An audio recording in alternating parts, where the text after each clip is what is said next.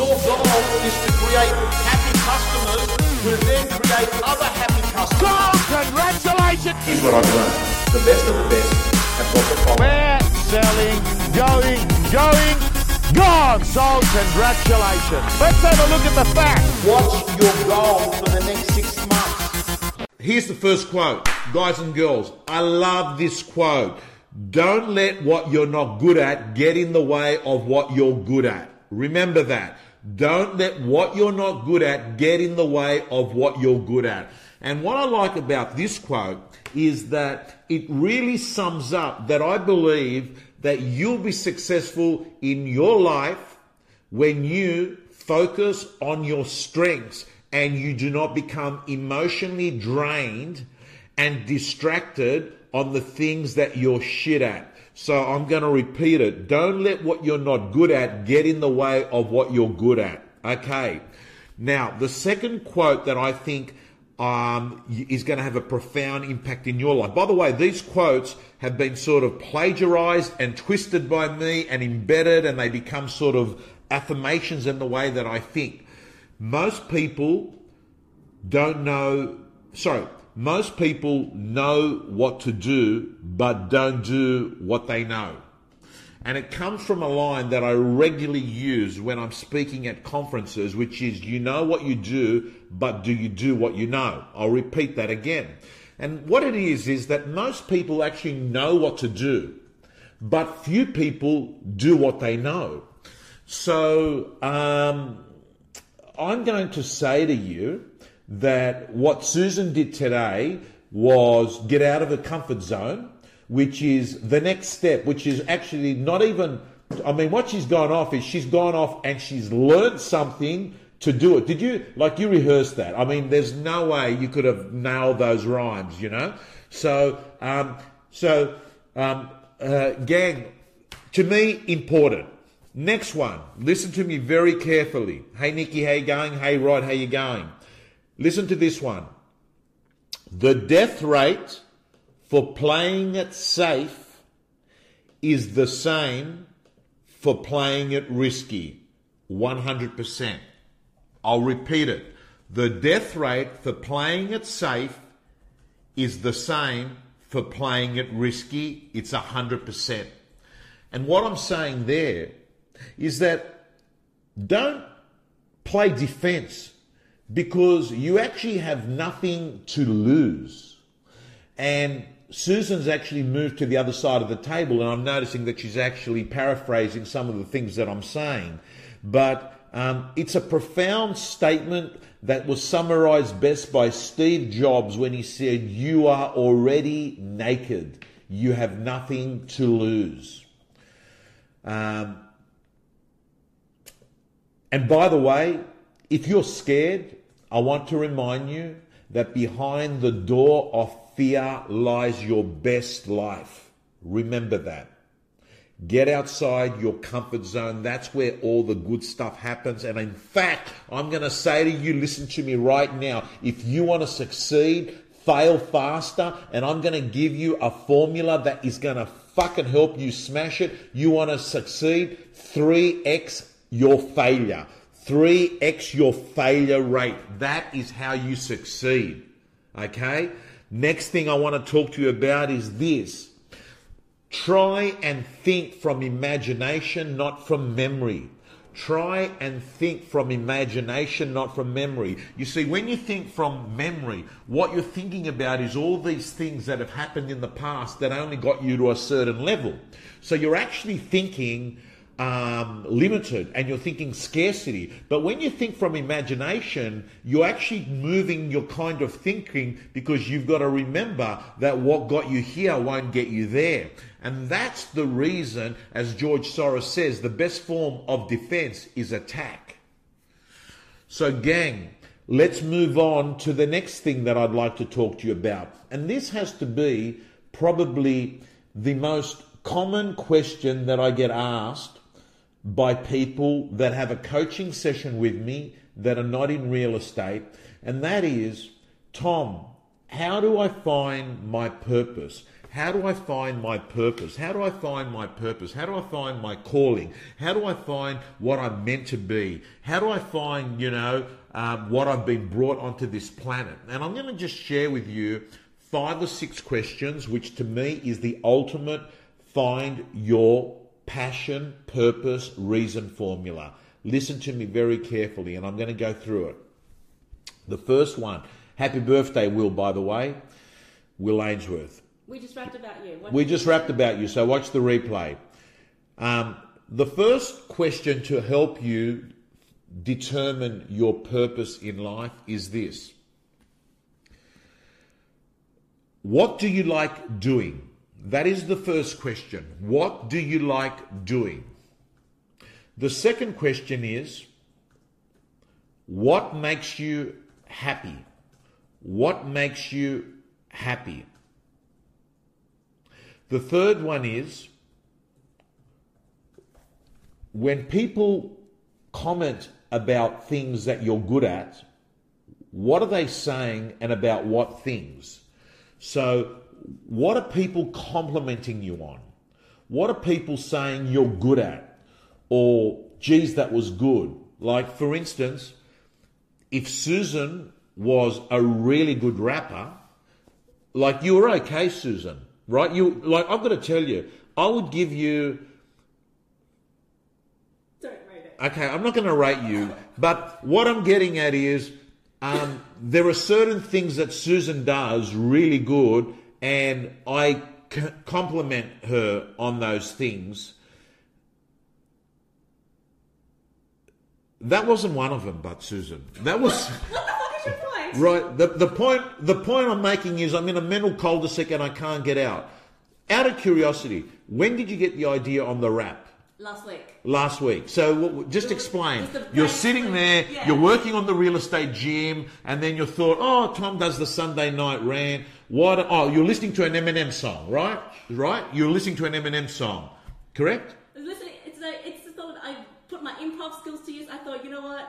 How am I going to deliver incredible value to these real estate gym members? How am I going to get these audience engaged? Well, life is fun in the rhythm and rap, so why not just do it live on a Sunday night rant? I love this girl, but I'm telling you, she's fucking weird. I've known it. Take it from me. She is a weird person. She was weird from day one. I met her at yoga. She's a weird person. Okay, but it's good. Weird's good. I always said weird's good. I love weird. You like weird. What do people compliment and applaud you? That's the next way to find your purpose. The next one is, when do you feel most alive? When do you feel sort of energized? When do you feel pumped, right? The next one is, when are you doing stuff that you lose track of time because you get so immersed in it, right? And all of a sudden, you begin to realize that that is my purpose in life. So I also want you to understand that don't go off and think, hey, I'm doing this job and none of that feels right, so I need to quit. Maybe not quite yet, because you might end up being fucking broke in the next 7 days. But what I'm saying to you is, if you're spending Sunday nights being depressed about the week ahead, you've got to start having a look at what are the things that are causing you not to feel inspired, energized, happy, passionate about. And I've got to say to you that career and professional development is a major focus of your life. It's not the only area of your life. I want to tell you that there is 6 or 7 segments of life that to me make up me as a person. Family, number 1.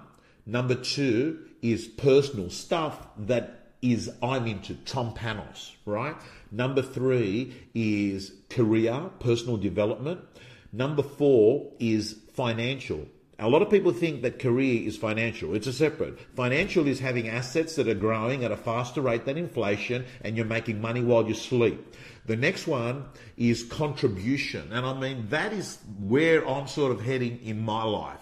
You know, I'm lucky enough now to be able to allocate more time towards contribution. Because contribution, by the way, makes me feel better probably than the person I'm contributing to. And as Leanne says, making passion your paycheck.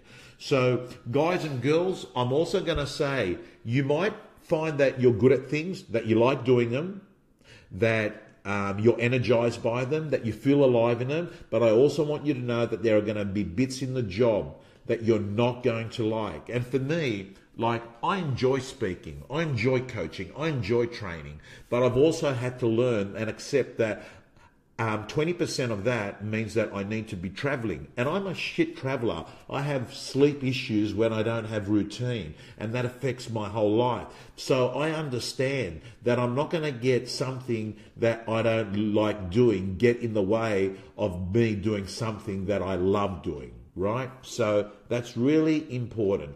So Lisa, by the way, Lisa, I don't think I thank you enough on Facebook. You and Mark and your team at Novak, who are having a great night on the 30th of November, you're doing a summary, I think, of what's happened in the market in your office there, Novak Properties. You do an outstanding job, but more importantly, you're an incredible human being.